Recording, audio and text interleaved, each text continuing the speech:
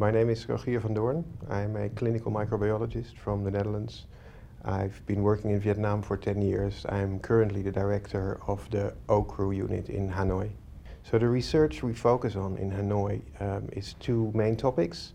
We work on human and avian influenza, and we work on antimicrobial resistance of bacteria in both human diseases in hospitals, in communities, and in agriculture and the environment. So, holistic approach to AMR. We established a household cohort 10 years ago in Hanam, which is 60 kilometers south of Hanoi. This is about 1,000 people. And we've been following them for 10 years, so we know very well about how often these people get flu. We know what kind of flu they get, which viruses are involved, and we know how their immune system responds to it. From what we learned in Hanam, we think we can predict what potential viruses may cause influenza the next season, and then we try to make those viruses in the lab and use those viruses for vaccination, and that's what we're going to trial in the next few years. And if that works, that will revolutionize the way we vaccinate people against flu. We've been awarded a grant from the Fleming Fund from the UK government to establish a national surveillance network for AMR using a network of 16 hospitals. And alongside that, we're setting up, we're building literally a reference laboratory for AMR. We will be able to gather much more and much better data on AMR in Vietnam than we currently have. And that's important because Vietnam has been listed as one of the countries where AMR is the most pressing. It's, I think, third in the list after China and India. And the resistance mechanism that we see are the resistance mechanisms against our most broad drugs, last resort drugs.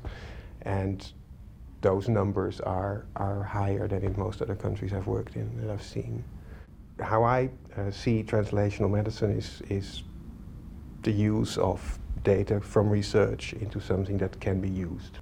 We are using the Hanam cohort to learn about influenza, and a lot of the things we learned we are using to make vaccines in an entirely new way and then trial them in that cohort. On the avian influenza side, we've helped the Ministry of Agriculture to set up a tool to follow the evolution of avian influenza viruses in a way that can be done in Vietnam.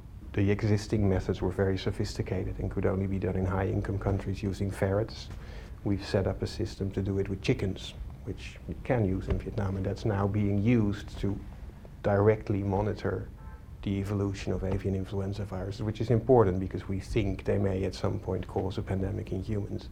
So that's also a very practical thing that we've contributed to developing.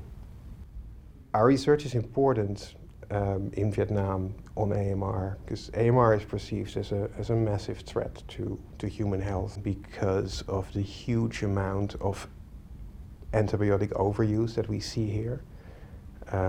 In high-income countries in Europe, we're used to only be prescribed antibiotics by a physician, and usually only when we're really ill. Here, antibiotics are used without restriction. They're available everywhere.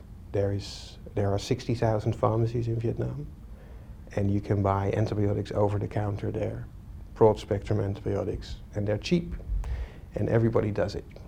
If you would ask a cross-section of mothers with children under 5 whether their child has used antibiotics in the past month, more than 50% will say yes. So that gives you a bit of an idea of the scale of the problem. Because of this large amount of, let's say, use of antibiotics, you see a lot of resistance. And the resistance we see here is getting out of control. Patients are dying from it, children are dying from it.